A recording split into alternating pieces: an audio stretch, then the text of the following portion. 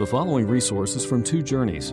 Two Journeys exists to help Christians make progress in the two journeys of the Christian life, the internal journey of sanctification and the external journey of gospel advancement. We do this by exporting biblical teaching for the good of Christ's church and for the glory of God.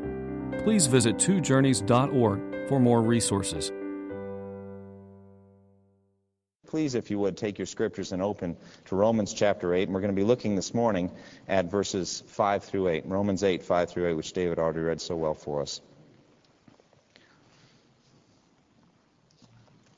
Do you enjoy a good stew? Do you like stew? I mean, think about it. Did you have something hot on Thursday? You know what I'm talking about? Maybe some beef stew or with some kind of chunks of potato or something steaming, you know, something thick. You need something thick and hot on a day like that. Do you like a good stew? I love a good stew. But I wouldn't trade heaven for a good stew. And it's shocking to me that the Bible records the story of a man who did, in effect, just that. I'm talking, of course, about Esau. Now, we're preaching in Romans chapter 8, but you know the story about Esau, and there was a day in which he came in from the open country. He was a hunter. I am not a hunter, but he was a hunter. And I guess when you've been hunting all day long and came up empty, you come home hungry, and you want something to eat. And Jacob was making a stew that day, and it smelled so good. It smelled delicious. And Esau said to Jacob, "Give me some of that stew. It smells good." And he said, Jacob said in response, "First sell me your birthright." Now, what is the significance of that birthright? Well, you remember that we've been learning in Romans chapter 4 that the moment that Abraham was justified was the moment that God made a promise to him. You remember what I'm talking about? God took Abraham out and had him look up at the stars. He had promised him a child of promise. He had already said earlier, through your offspring, through your seed, all peoples on earth will be blessed. Well, Abraham continued to move on year after year. His wife, Sarah, continued to get older and was still barren, and it seemed like the promise was fruitless, just like her womb. And so at one point in Genesis 15, he said, "Lord, what can you give me since I remain childless? You haven't given me a child." And so he took Abraham out and had him look at the stars and said, "Do you see all these stars? Count them if you can. So shall your offspring be." That's a promise. He made him a promise. So shall your offspring be. You'll have as many descendants as there are stars. And one of those descendants would be the blessing to every people and tribe and language and nation on earth. Abraham heard that promise. He believed God, and it was credited to him as righteousness. Well, Abraham had a son, Isaac, and Isaac had twin sons, Jacob and Esau. And you know that Isaac explained all this to those boys. You know he did. From when they were early enough to understand the significance of why they were living in tents, wandering around in a country not their own. And there was a promise that they would inherit that land, but the Amorites still lived there. And Isaac continued to tell the twins, Jacob and Esau, it wouldn't be theirs, but it would belong to their descendants after them, after they had sojourned in a country not their own for a long time. And so one day Esau came in, and he was hungry. His tummy was empty. He wanted something to eat. And Jacob said to the firstborn, Esau, he was the firstborn, "Sell me your birthright." And you remember what Esau said? He said, "What's a birthright to me? I'm about to die from hunger. Give me some of that stew. You can have the birthright. It means nothing to me." That is about the opposite, as opposite as you can get from Abraham believed God, and it was credited to him as righteousness. This promise meant nothing to Esau, if only he could have a bowl of stew. And so we have displayed before us in living form the doctrine that Paul is going to teach us today concerning the mind of the flesh. Look at it again in verse 5. It says, those who are, literally it says, in the flesh, have their mind set on the flesh. But those who live in the Spirit have their mind set on what the Spirit desires. So we have before us two different ways of looking at life. Two different minds, as it were. The carnal mind, the fleshly mind, the mind controlled by the sinful nature, and then you have the spiritual mind, the mind controlled by the Spirit, by the promise of God. And so therefore we have a radical transformation that's been described, because all of us were born into Esauishness. Is that a word? We were born like Esau, whose God was their stomach. I have a little 5-month-old whose God is his stomach right now, if he has a God. He lives for feeding that desire. We are born into that, aren't we? And at some point, a transformation occurs where we would not sell our birthright any longer for a bowl of stew. A radical transformation. Now, in Romans chapter 8, Paul is laboring to prove his original premise. There is, therefore, now no condemnation for those who are in Christ Jesus. And so all of chapter 8, he's going to be laying out proofs that that is true.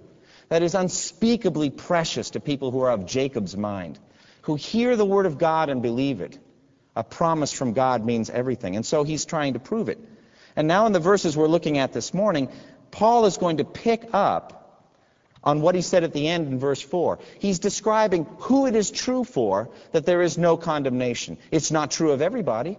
As a matter of fact, Jesus said most are on the road to destruction. It's true of only a certain category of people that there's no condemnation. And so he's describing it. He said in verse 4, in order that the righteous requirements of the law might be fully met in us who do not live according to the sinful nature, but according to the Spirit. For, in verse 5, those who live according to the flesh, the sinful nature, have their mind set on what that nature desires. He's describing the category of people that it's true of them that there is no condemnation, that on Judgment Day they will be acquitted, that they will go to heaven when they die, that they are saved. Who is it true of?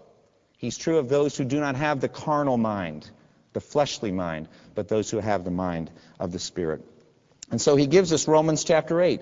Either that we may be assured of our salvation, because we look inward and we see that that new mind has come to us. We have been transformed from the carnal mind to the spiritual mind. That we may be assured, that we may have joy of our salvation. And from that joy we may have power to serve Him, to put sin to death, to grow. From that fruit comes eternal life. From all of that we may be assured, or that we may be warned that we are still under condemnation because we are characterized by the fleshly minds. And so he's giving us either assurance or warning here.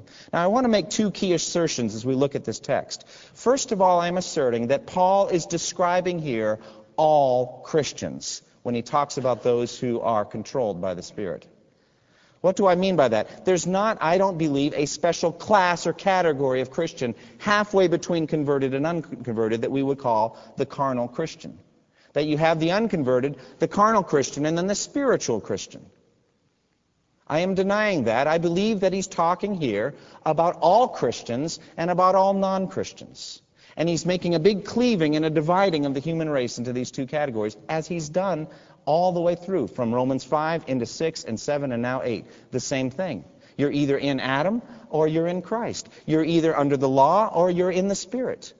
You're either saved or you're not. And so that's what he's doing. I don't believe he's talking about a special category or class called the spiritual Christians, the Holy Spirit-filled Christian. He's going to say very plainly, if you don't have the Spirit, you're not a Christian. We'll get to that, God willing, next time. So there's not a special category, nor is there a second blessing needed, so that you need to be baptized with the Holy Spirit, not having had the Spirit, but you're already justified. That's impossible. If you are justified, you have received the indwelling Holy Spirit. So that's the first assertion that I want to make. The distinction here is between Christian and non-Christian, not between immature Christian and mature Christian, or between somebody living right at that moment and somebody who's not living right at that moment. Secondly, I want to say that this total transformation from the carnal mindset to the spiritual mindset is absolutely essential to salvation. If it hasn't happened in you, you're not saved. You have not been justified. You are still in your sins. You're still under condemnation. Those are the two assertions that I want to make. Martin Lloyd-Jones put it this way: Christianity involves a complete radical change in the nature of the human being. A radical change in your mind, in your heart, from within. Something that is supernatural, something that can only be done by God. A radical change in your nature. Now, as we come to this text and as we continue on in Romans 8, we're coming to the issue of the gift of the Holy Spirit. The Holy Spirit has been mentioned 4 times in the first 7 chapters of Romans. He is going to be mentioned over 20 times in this chapter. This is the chapter of the Spirit, the indwelling Holy Spirit. John MacArthur put it this way: the Spirit is to a believer what God the Creator is to the physical world. Without God, the physical world would not exist. Without the Spirit, a Christian would not be a Christian. And so we have the gift of the Holy Spirit. Now, the gift was promised. It is the promised gift. You remember Joel chapter 2. Afterward, I will pour out my Spirit on all people. Your sons and daughters will prophesy. Your young men will see visions. Your old men will dream dreams. Even on my servants, both men and women, I will pour out my Spirit in those days. This is the promise of Joel. And so Paul in Ephesians 1 verse 13 says he is the Spirit of promise. He is the promised Holy Spirit. He's been promised to us. Just like God made a promise to Abraham, so this promise has been given to us. And so on the day of Pentecost it came true. God poured out His Holy Spirit on all who believed, all who were assembled there. And so Peter, by the power of the Spirit, stood up and preached a great Pentecostal message. And people who heard it in Jerusalem were cut to their heart. And they said to Peter and the other apostles, "Brothers, what shall we do?" And Peter answered, "Repent and be baptized, every one of you, in the name of Jesus Christ for the forgiveness of your sins, and you will receive the gift of the Holy Spirit." The promise is for you and your children and for all who are far off, for all whom the Lord your God will call. Who are the ones who are far off? Is it not us? Durham's a long way from Jerusalem, isn't it? The year 2002 is a long way from the time that Peter preached that sermon. For all who are far off, for all whom the Lord God will call, the promise is for you. The gift of the Holy Spirit is yours. So we're talking about this promised Holy Spirit. Well, what is this gift? How shall we describe the gift of the Holy Spirit? What is the power of the Spirit? Is it some impersonal force like electricity that comes out of an outlet and you take an extension cord and plug it in and you've got this power flowing through you, and if you unplug the cord, the machine stops, but if you plug it back in, it starts going? Is that what it is? Is it kind of like, use the force, Luke? The force. Use the force. Is that what it is? Absolutely not. He is not electricity, and He is not the force of Star Wars. He is the third person of the Trinity. He is a person. He has a will. He has an intellect. He has passions and desires. He has a plan. He has a personality. And if you're a believer, He lives inside of you today. The indwelling Holy Spirit. Look at verse 9 in our text. I know that we're not covering it today, but look at it. You, however, are not in the flesh, or not controlled by the sinful nature, but you are in the Spirit, or controlled by the Spirit, if the Spirit of God, look at this, lives in you. If He dwells, if He's taken up residence within you. And, he says, if anyone does not have the Spirit of Christ, he does not belong to Christ. Do you see that? It's very plain. So if you're a Christian, the Spirit lives in you. He dwells in you. It's the very promise that Jesus had made in John 14 about the Comforter, another Comforter whom the world cannot receive. But you can receive Him, for He lives with you, Jesus said, and will be in you, the indwelling Holy Spirit. And so, Paul is going to talk about the activity of the gift of the Spirit in Romans chapter 8. He's very active. He is not passive in your life. He basically comes in like a king and takes over. And He controls, and He moves, and He works. And He does not take sin lightly. He is the Holy Spirit. And so He works in you. He works in you to put sin to death. We'll talk about that, God willing. He works in you to testify to your spirit that you're a child of God. He works in you so that you go through Christ's sufferings with Him. He works in you so that you can pray effectively and powerfully. He is active. He is working. He is assuring, He is comforting, He's convicting, He's moving, He's indwelling. The indwelling Spirit. Now, In verse 5, we talk about the carnally minded person. Now, we've got two categories. The carnally, or the sinfully minded person, does not have the indwelling Spirit. And so he's got a mind of the flesh. He's got the carnal mind. Look again at verse 5. Those who live according to the sinful nature have their minds set on what that nature desires. But those who live in accordance with the Spirit have their minds set on what the Spirit desires. So we have two different categories of people that we're comparing. We have the carnal, fleshly mindset, and we have the Spirit-controlled mindset.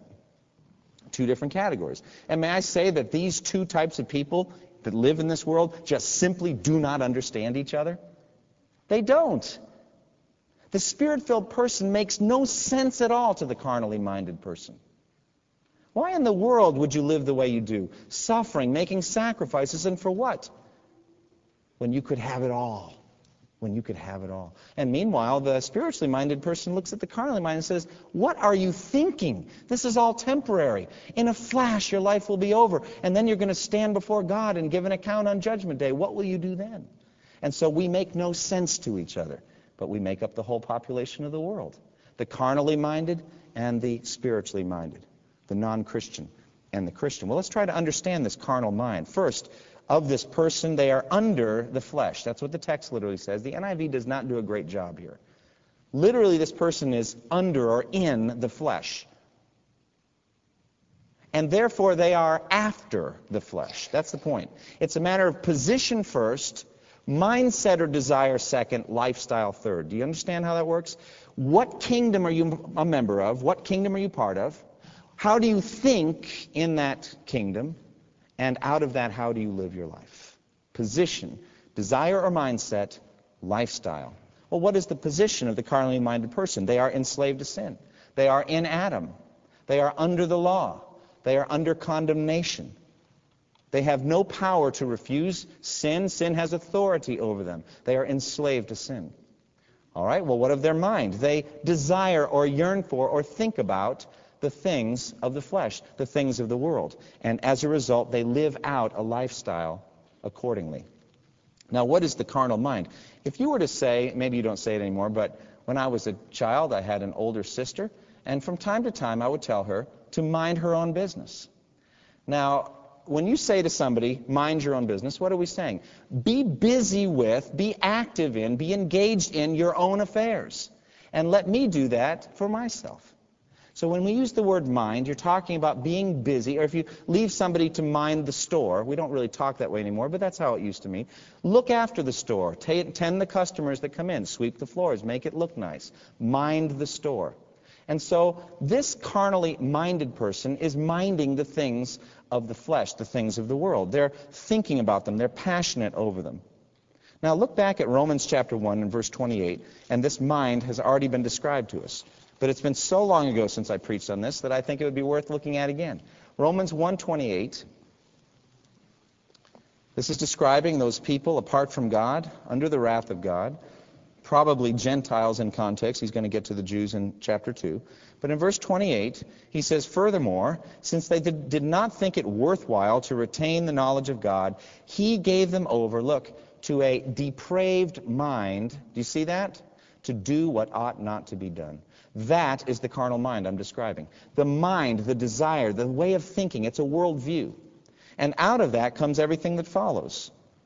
To a depraved mind to do what ought not to be done. Verse 29, they become filled with every kind of wickedness, evil, greed, and depravity.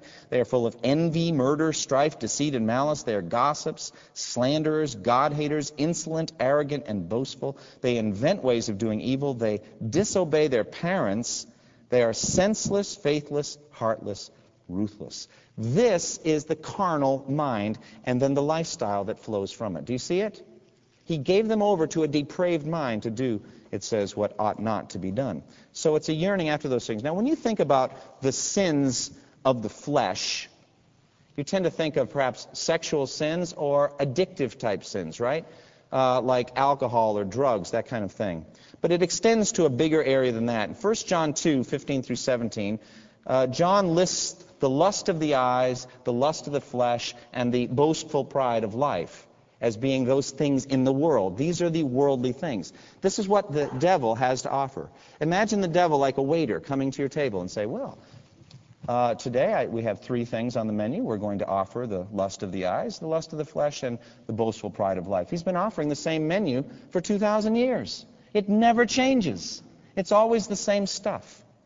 And so he's offering that. John Bunyan, in his brilliant Pilgrim's Progress, talked about it in terms of Vanity Fair. You remember Vanity Fair?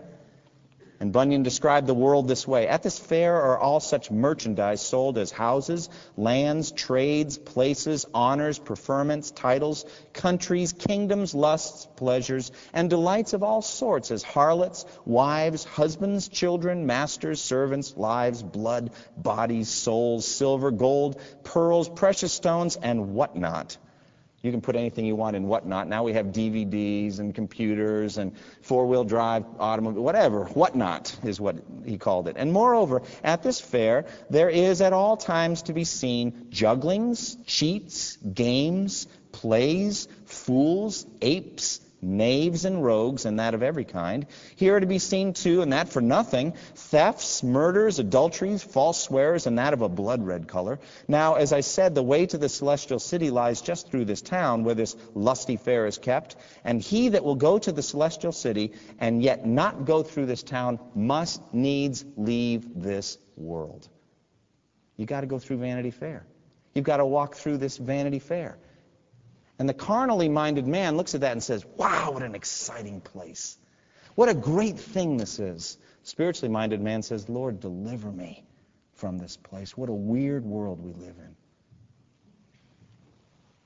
But it extends beyond just what we call the sins of the flesh. Trench put it this way: it's the floating mass of thought, opinions, maxims, speculations, hopes, impulses, aims, and aspirations at any time current in the world.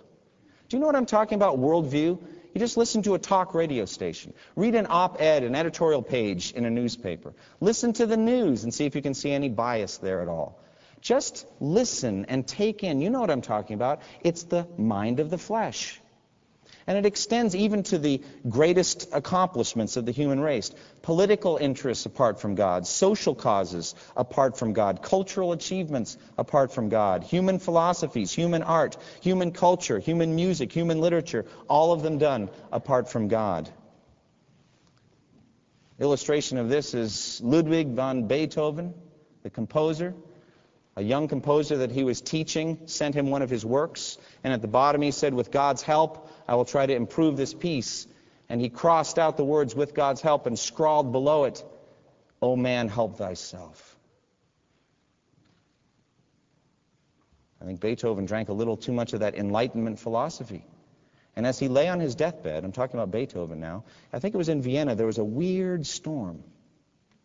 The sky was odd looking. There was thunder and there was lightning and rain. And Beethoven looked out, bitter, I think, probably because of his deafness. And he shook his fist at the sky. And shortly thereafter he died. Even the highest and best that we achieve apart from God, that's what I'm talking about when I talk about the carnal mind. Psalm 10:4 puts it this way: in his pride the wicked does not seek God. In all his thoughts, there is no room for God. There's no room for God. So we talk at Christmas time about there being no room at the inn for Jesus Christ. In the carnal mind, there's no place for God. And so it is, therefore, a life bounded by the body. The five-sense world is everything. What you can smell, what you can taste, what you can touch, what you can feel, what you can see. Paul talked about it in Philippians 3. For as I have often told you before, and now say again, even with tears, many live as enemies of the cross of Christ. Their destiny is destruction. Their God is their stomach, and their glory is in their shame. Their mind is on earthly things. But our citizenship is in heaven. And there's the contrast between Esau and Jacob. There's the contrast between a carnal mind and a spiritual mind. And Esau is the poster child for that. Living for the flesh, living for the stomach.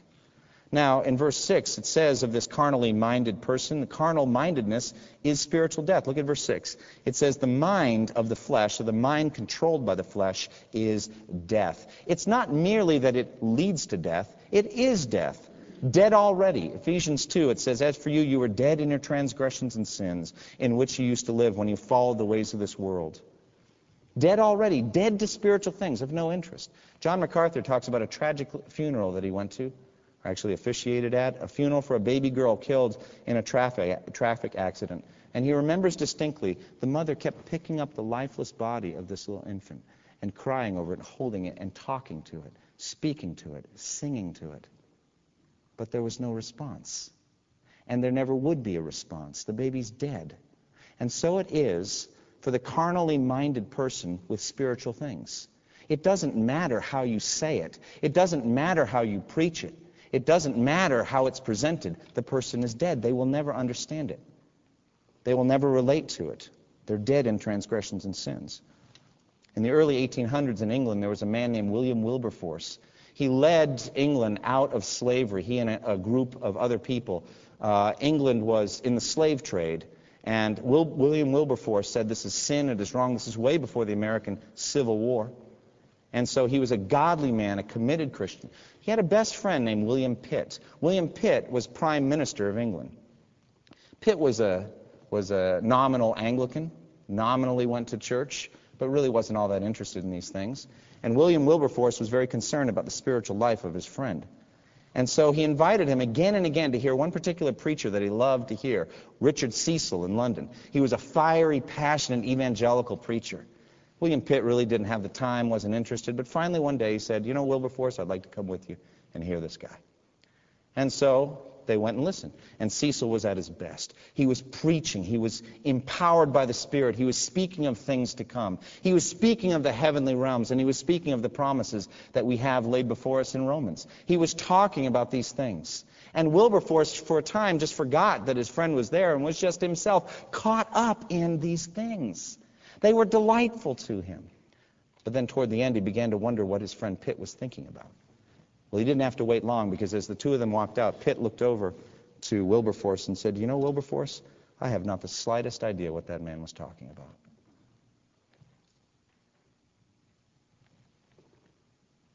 That is the carnal mind. That's somebody who's spiritually dead. And somebody sitting right next to him, whose eardrums are vibrating the exact same way, heard in those words life itself, the promise of eternal life. You know, Wilberforce, I have not the slightest idea what that man is talking about. That's the carnal mind.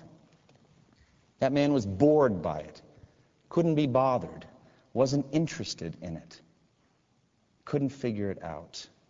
1 Corinthians 2:14 says, the man without the Spirit does not accept the things that come from the Spirit of God, for they are foolishness to him, and he cannot understand them because they are spiritually discerned. And so they are spiritually dead. And as a result of this, they're at war with God. In verse 7, the sinful mind, it says, is hostile to God, at enmity or hostility to God. This is either a settled rebellion against the Word of God, or is a sense of passive indifference, a sense in which we don't really care about the things of God. Where we're going to craft God in our own image. We're going to say, I like to think of God as a good friend. I like to think of God as a gentle breeze on a summer day. I like to think of God as a buddy who kind of comes alongside when I need him. But I sure don't like to think about the God of the Bible. A God who is the holy judge of the world. A God who can do what he wants with what he's made without asking us.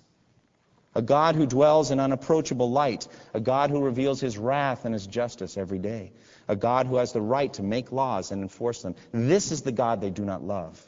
And so existentialist French philosopher Jean-Paul Sartre said, even if such a God existed, we would have to pretend he did not exist so that we could live our lives.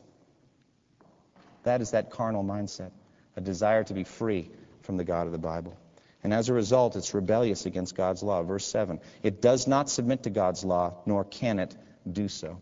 When I was up in New England, I saw frequently pro-abortion bumper stickers, one that would say, keep your laws off my body. Have you ever seen that? Keep your laws off my body?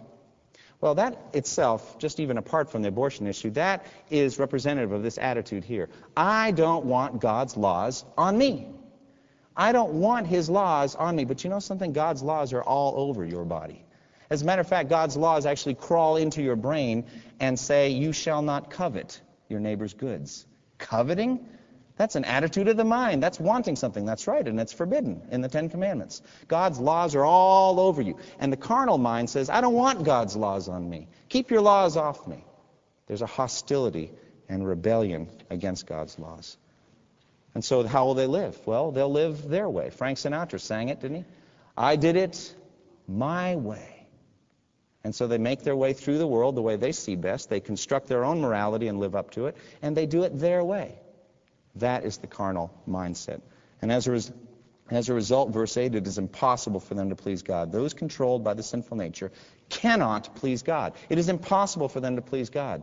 There is nothing in them at all that pleases God. And so people who think that they're going to stand before God and give good works for their sin, they don't understand. They don't have any. It's not that they don't have enough. It's that they don't have any. There are no good works because none of it was done to please God. None of it done to glorify Him. All of it just a testimony to human arrogance and pride. So that is the carnal mindset. Summary. Position. They are under the flesh. They are in Adam. They are apart from the life of God. As a result, they have a mind, a desire after the flesh. They have a taste for the things of this world. And as a result of that, they live a certain kind of lifestyle. Well, that is the carnal mind. What of the spiritual mind? Well, it's exactly the opposite. Look again at verse 5. Those in the Spirit, it says, set their minds on the things of the Spirit. This person is under and therefore after the Spirit. They're after the things of the Spirit. They used to be in Adam, and now they are in Christ. They have been transformed. There's a radical transformation that's occurred in their minds and their whole way of thinking. What they used to hate, they now love. And what they used to love, they now hate. There's been a change in them by the power of the Spirit. Now, the spiritual mind minds the things of the Spirit. It's kind of like minding the store. You remember that? Being active or busy about the spiritual things. The gravitational center of your existence are the things of the Spirit. Just like the sun is the gravitational center of the solar system. This is what you want, the things of the Spirit. Now, what are the things of the Spirit? Well, first, I would say I've given you this list at the bottom in applications, that you are intensely concerned about the soul. You see yourself not as a body primarily, but as a soul that can never die, an eternal soul, a soul that will come before God on Judgment Day. After death comes judgment, and you see yourself in that light. We must all appear before the judgment seat of God, that we may receive the things we did while in the body. You see, while my soul was in that home called the body. So a spiritually minded person thinks about the soul. They think of themselves as a soul. Secondly, they're intensely aware of personal sinfulness. There's a sense of sin before a holy God. Not dodging it or avoiding it, but saying, I am a sinner. I need a Savior. And I see it more clearly the more I go on. I see myself that way, as a sinner. Thirdly, they are totally consumed, therefore, with the person of Jesus Christ. They can't think about Him too much. They can't love Him too much. They can't say thank you enough to Jesus for what He did. There would be no hope were it not for Jesus. And so they are consumed by the person of Jesus. They see Him to be the most delightful person that ever lived. They are thrilled with the stories of His control over the wind and the waves, ability to walk on water, His miracles. The words He spoke are precious. The fact that He eternally existed as God the Son, these things are precious to a spiritually minded person. Fourthly, they are deeply absorbed in the way of salvation. Terms like justification, regeneration, sanctification, glorification. They're theological terms, but the ideas behind them are delightful to a spiritually minded person. They love the idea that God has declared them not guilty of all their sins. They're delighted with the fact that God is working holiness within them. They're happy to learn about these things. They have a taste for them. They're interested in them. And so they can't wait to hear about the glory that's going to be revealed in us. That's what they live for. The way of salvation. Fifthly, they have a yearning for a growth in prayer. They want to talk to God. They've got a hunger for it. They want to have communication with God. They talk to Him privately, not so everybody can see. There might be times for public prayer, but that's not the point. The point is through the day they want to talk to God. They speak to Him, and they call Him Abba, Father. And sixthly, there's a hunger for true Christian fellowship. When you are like this, you like being with other people who are like this. Isn't that true? You delight in Christian fellowship. And when we're talking about the things of the Spirit, there's a joy that comes. It's like everybody brings a log to the fire and it just gets bigger and bigger. We have delightful fellowship, and you have a taste for it. Seventhly, passionately concerned about evangelism and missions. You want to hear about the advance of the gospel. How is it going on those frontier missions? You already know that the Lord's not coming back till the work's done. Well, how's the work going? How can I advance it? Have I shared the gospel? Am I concerned about these things? Evangelism and missions. More than anything, number 8, you're concerned about the things in this book. They're not dry, boring things to you. You want to know what's in there. This is the mind of the Spirit. This is what you are interested in. And so if anybody can explain it or make it clear to you, you are delighted in it. You love the things of the book. Now it says in verse 6, the spiritual mind is life and peace. In other words, this is the essence of the life that God gives. Jesus Christ, it says in John 10, came that we might have life and have it abundantly. The spiritual mind is the life he came to give. And if you don't have this mind, if you don't have this yearning, this desire, this hunger, you're not a Christian. You have not been converted, because this is the life that he came to give. This is the life he came to give. And there's a fruit that flows from it. Now this is eternal life, that they may know you, the only true God, and Jesus Christ whom you have sent. This is the life that he came to give. And if you are justified, you have received that life. Look at Romans 5:18. Romans 5:18.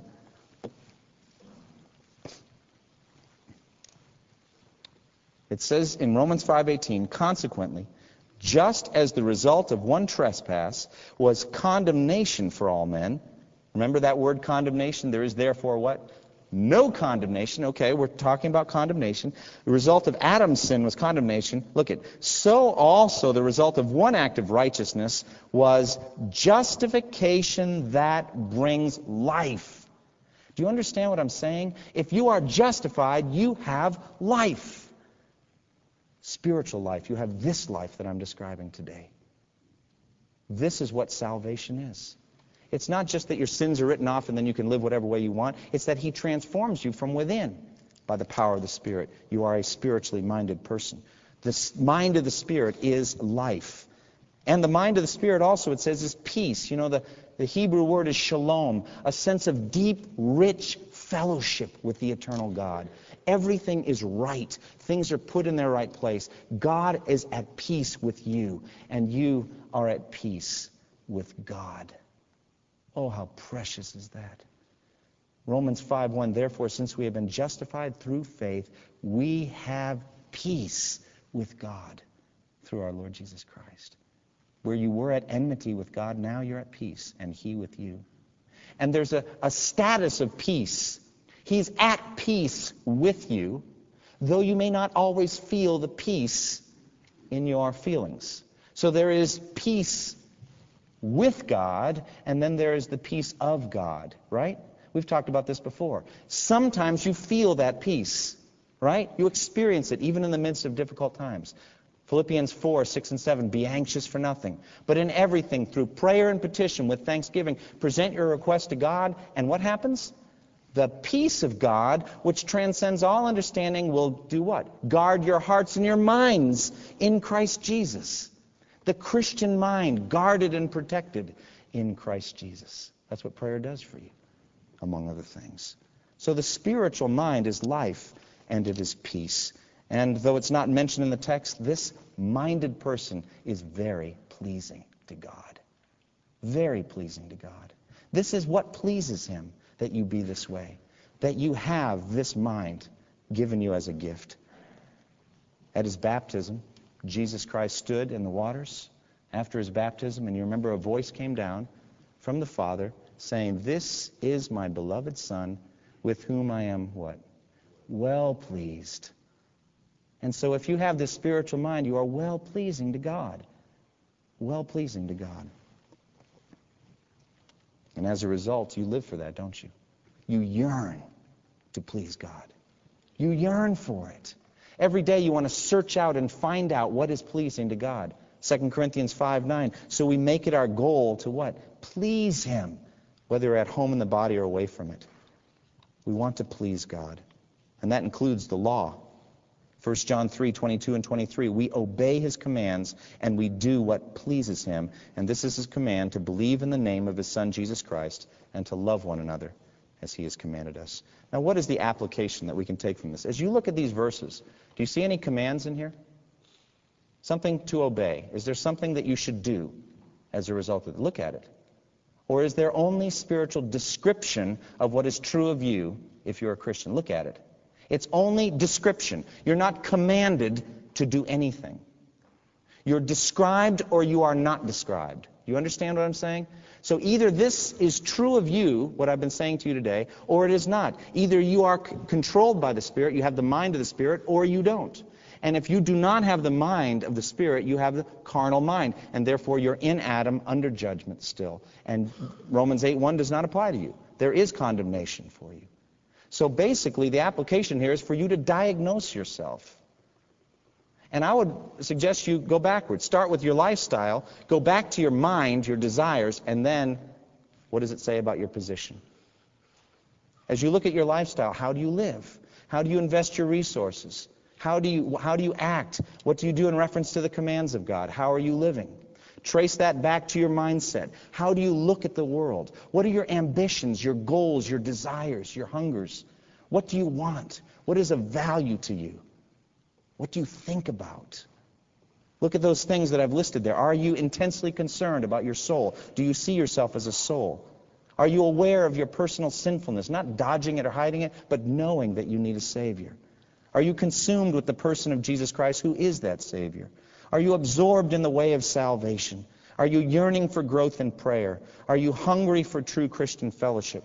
Are you passionately concerned about evangelism and missions? And are you hungry for the Bible, the Word of God? And if so, what is your position? Diagnose yourself. Martin Lloyd Jones, the Welsh preacher, after he got done with the sermon on this text, said, "May I be so bold as to say, how have you thought of this sermon?" Now, he had preached for 40 years before he said that, and I'm not going to do it. I'm going to quote him. I'm going to step aside and let him say it. Were you interested in these things? Or was it boring? Was it dry? Was it dusty to you? Another sermon, more text, more doctrine. Or was it engaging, exciting? Did it entice you? Did it make you want to say, do I have the spiritual mind?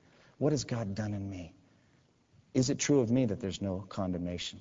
Am I hungry and thirsty for righteousness? That's how Lloyd Jones ended his sermon. I'm not going to end mine that way, but that's how he ended his. Investigate yourself. Diagnose yourself. Think about these things and apply it. If you have not come to Christ, please come today. Come and talk to me. If you're concerned about your soul, if you don't know whether you're a Christian or not, you don't know whether you've given your life to Christ, don't let another day go by. Come and talk to me. Don't let your pride stand in the way. We're going to have a closing hymn in a minute. It'll be a good chance for you to come and talk to me. After the service, you can do the same. Thank you for listening to this resource from twojourneys.org. Feel free to use and share this content to spread the knowledge of God and build His kingdom. Only we ask that you do so for non-commercial purposes and in accordance with the copyright policy found at twojourneys.org. Two Journeys exists to help Christians make progress in the two journeys of the Christian life, the internal journey of sanctification and the external journey of gospel advancement. We do this by exporting biblical teaching for the good of Christ's church and for the glory of God.